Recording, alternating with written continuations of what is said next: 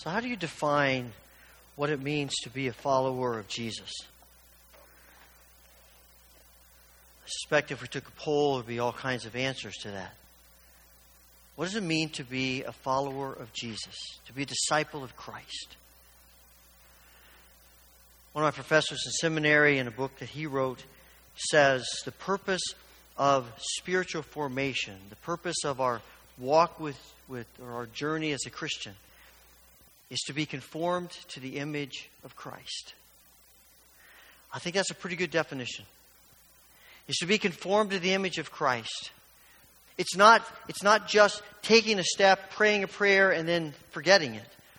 It is this continual process of being made into the image of Jesus, becoming like Jesus in every part of our being. And when I read that, it intrigues me that when you talk about being conformed to the image of Christ, that when you read the Gospel of John, John says that Jesus is actually the image of God. You have the same kind of language that John uses. He describes Jesus as the Word was God, was with God. He is God. You want to make that very clear to everyone. And what Jesus comes to reveal is the very nature and character of God. He talks about, in verse 14, he talks about the glory of God revealed in Jesus. And the glory of God, if you want to boil it down to a couple of words, is the essence of who God is. It is the very character and nature and the essence of everything about who God is. And John says Jesus reveals that to us in a way that we haven't seen before. What interests me about the way John describes Jesus is that he says he is full of grace and truth. I think most of us would tend to think of grace and truth as sort of polar opposites. We talk about people who are committed to the truth and people who are committed to grace, and they seem to be in a level of tension with each other. And I think that's probably right. And what intrigues me about that description is that when John describes the image of God, when John describes who Jesus is, he describes him with the language of tension.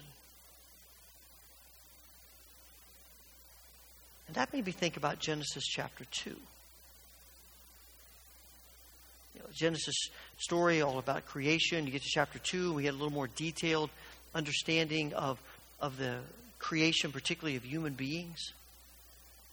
And in that creation story, God says to the man, you can eat of any tree in the garden that you want to. Eat anything you want. And then he says, except that one tree. Except that one tree. And the minute God says, except that one tree, he has created a world of tension. Without that phrase, without except that one tree, human beings could do anything they wanted to and it wouldn't matter. But when God says you can eat of everything except that one tree, now he's created a world in which there is the tension of choice and there's the tension of risk. Maybe those people will choose to eat of that tree. And the reason God creates this world with tension and choice is because he wants a genuine, real relationship with the people he creates. God could have created a world in which human beings have no choice and there is no risk and there is no tension and we are just robots who always do exactly what God wants us to do. But the problem with that is that there is no relationship. We're just puppets. And God is a relational being. And he wants relationship with his creatures. And he is willing to go to any length and to great risk in order to have that kind of relationship with us. Not a relationship that's robotic, but a relationship that's real. A relationship in which we can experience his genuine love, and a relationship in which we can express our genuine love. A relationship with its struggles and turmoils and tensions. And I think God puts tension into the world not only for that relationship, but also because He recognizes that without tension, there is really no need for God. We just go on our merry way. Do whatever we want to do. And that's where faith comes in. Because tension calls us to faith. The fact that there is tension about things means that we can't completely and fully understand everything that God creates and everything that is going on in the world. And everything about what it means to be a Christian. We cannot understand all of it fully, completely. We can understand a lot of it. But there are things that we cannot. God is beyond us. And there are parts, and that requires trust and faith. And that faith is what connects us to God. It's interesting to me that when you read the New Testament and it talks about Abraham, it says Abraham was right with God because of his faith. Jesus tells a parable in Luke 18 about a widow who comes to a judge who is notorious for being unjust. And she keeps begging him for justice, and he keeps ignoring her and telling her to go away. Until finally she comes so much and bugs him so much that he says, "Fine, I'll give you justice." And Jesus says, if an unjust judge will do that, how much more will your Father give justice to you? But I'm fascinated by what Jesus says after that. In verse 8, he says, yes, God will come and bring justice. But what I'm really concerned about is when the Son of Man returns, will he find faith on the earth? When the Son of Man comes back, will he find people who have faith in him, who have trust in him? What's he really saying? People who are in relationship with him. People who recognize the tensions of life and are trusting God in the midst of those. Those are the people who have the deepest intimacy with God. And those are the people who experience the fullness of God in their lives because they've opened themselves up to God in faith and trust. And that's why I'm convinced that tension is so significant to what it means to be a follower of Jesus and to be conformed to the image of Christ. And so over the course of the next few weeks, we're going to be talking about a number of tensions in our faith. Things like, I know what I believe versus I never stop learning. Or I understand God and I most through my reason. I understand God most through my experience. Having a personal relationship with Jesus versus being a part of the corporate body of Christ. All these tensions that I think we often take for granted or ignore that I think are vital to our lives. And they all come back to faith. I was meeting with a group of people and we were trying to figure out, how do we visualize this idea? How do we put this in a way that we can remember and we can see and we can think about as trigger points? And we thought about a whole lot of different things, a lot of different ideas, because quite frankly, there's a lot of tension that's just a part of our world. But we finally settled on the loom. And I don't know if you're familiar with a loom and people who weave on a loom. You might be. When I was a child, we lived in southern Indiana, and there was a village there, a state park, Lincoln State Park, and they had a little Abe Lincoln Village, and they had a grist mill, and they would grind corn so you could have cornmeal, and they had a woman in a room who had a great big loom, and she would make things. Fascinated me. All that's been coming back to me as we're thinking about this. If you're not familiar with the loom, let's just watch this 30-second video of a woman using a loom.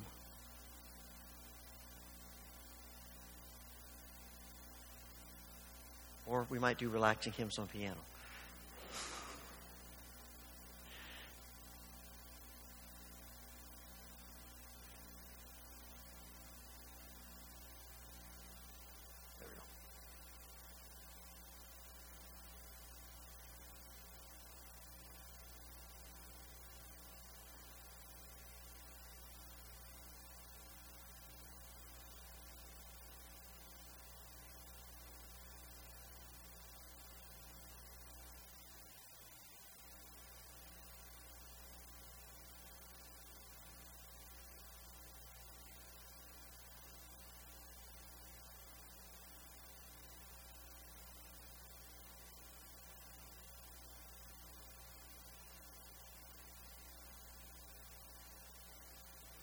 That is a slow, arduous process.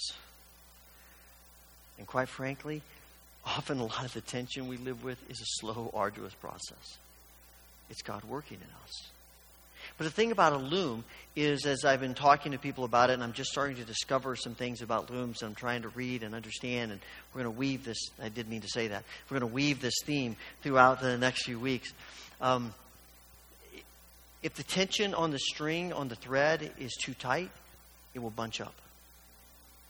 If the tension on the thread is too loose, it won't hold together.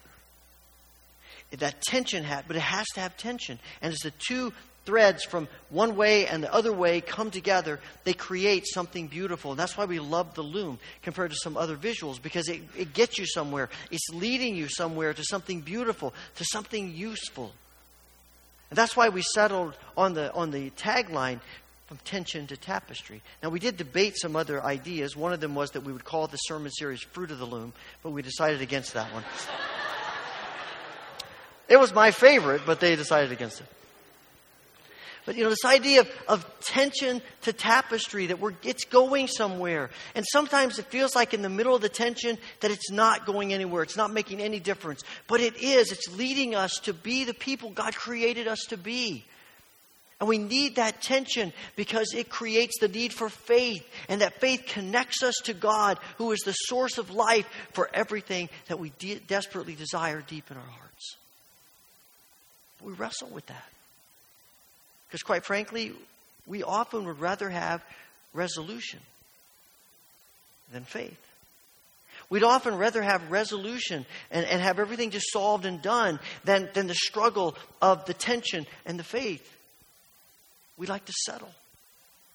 I don't know if you've ever heard someone play music, and there are certain styles of music where you get to the end of a song and the chord needs to resolve and it doesn't. When I hear that, I just want to run to a piano, and if I knew what to do, I would try to resolve it. And I do in my mind.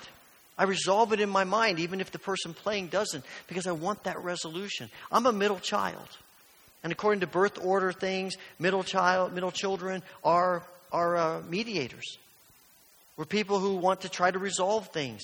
And I have a sister younger and a sister older, and I'm continually trying to resolve their lives and their problems. You just ask them, they'll tell you. I'm in the middle of it. And there's something in me that wants to mediate, that wants to resolve. And resolution's a good thing. Resolution's helpful. We need to come to resolutions. Those are good. They're important. They're significant. The problem comes when resolution is our goal. Because if resolution is our goal, then Jesus is not our goal.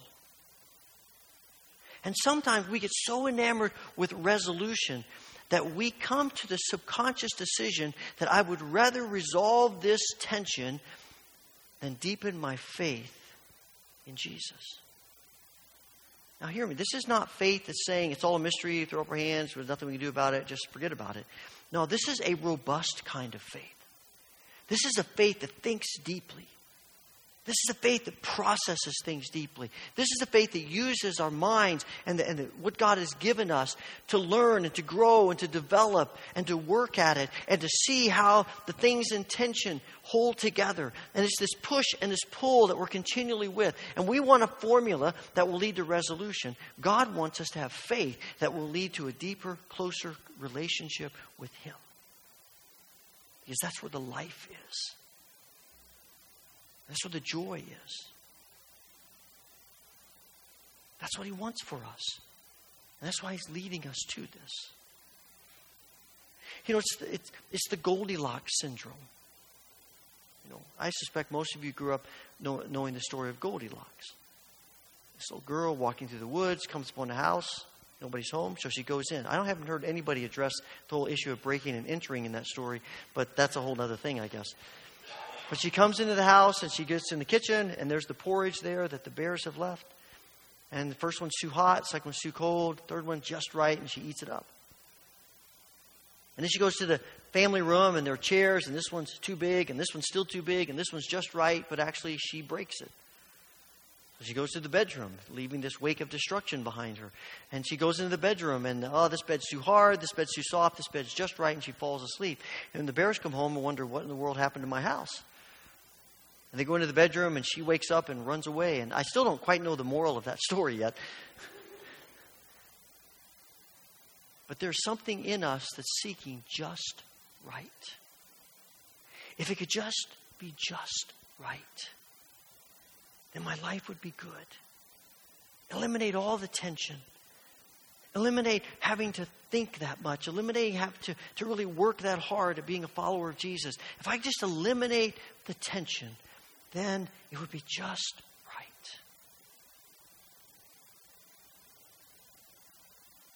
But if the goal is just right, it's not leading us to God, it's leading us away from Him. Because if our goal is just right, then all we're thinking about is making it just right. And not in growing in our journey with Him. This summer, my family was down in North Carolina visiting my family, and we went to church with my parents on Sunday, and they go to a small church there. It's a beautiful historic church, but it's small. It's probably maybe the width of it, maybe a little wider than one side of our aisle, and maybe 8 or 10 rows back, and a little balcony. And it's a beautiful church, but smaller, maybe 100 people there. And so there came a point in the service when they had a children's story, and they invited all the children to come up. And our granddaughter, 4-year-old granddaughter Emma, was sitting on my lap, and I said, "Do you want to go up for the children's story?" And she said, "Yes, but you come with me." So I'm like, okay. So I walk up there with her, and there's 3 or 4 other little children sitting on the altar, on the floor in front of the altar, and 3 of them, and Emma and me. And we're all sitting there in front of the church on this altar. And the woman's giving the children's story, and it's a great children's story. She did a great job with it. And in the middle of it, Emma's starting to feel more relaxed. And she turns over to me, and she whispers in my ear, "I don't need you anymore." And of course, my hearing isn't always the best, and so I didn't quite catch what she said. And I turned to her and I said, "What?" And she said, "I don't need you anymore." So I kind of slunk over to the piano bench and sat down while they finished the story. And we went back to our seats. And I sat down and I said to our son Andrew, "Did you hear what Emma said?" I said, "Everybody heard what Emma said." And I'm thinking to myself, there is something about that in this. We get relaxed and we get comfortable. And when that's our goal, what we're in essence saying to God is, "I'm not sure I need you anymore. I'm good. I've got it all figured out. Everything's fine." And we think that's the life we want. But actually, God has so much more for us. So much, such a deeper life. A life of joy and peace and a life of grace. A relationship with Him. And it's not that we don't ever have resolution. But when that's our goal, Jesus gets pushed to the side. And we miss out. When we come to this table, we are coming to this table to remember who God is. That we can live this life of faith. That we can embrace tension instead of running from it. Because we know who God is. He's good. And His desires for us are good. And every journey in which we're walking is for our good. And we can trust Him. Because this table is about the depths and the lengths to which God is willing to go to do that for us. So as we come to this table this morning, we come remembering and giving thanks for who God is. And we also come declaring, "God, I need you." And that's a good thing. And I want you more than I want resolution. I want you more than I want an easy, comfortable life. I want you.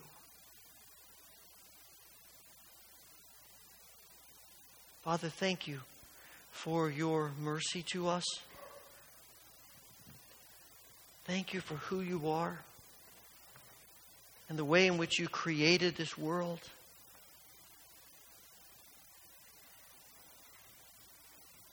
Open our eyes to see the reality of who you are.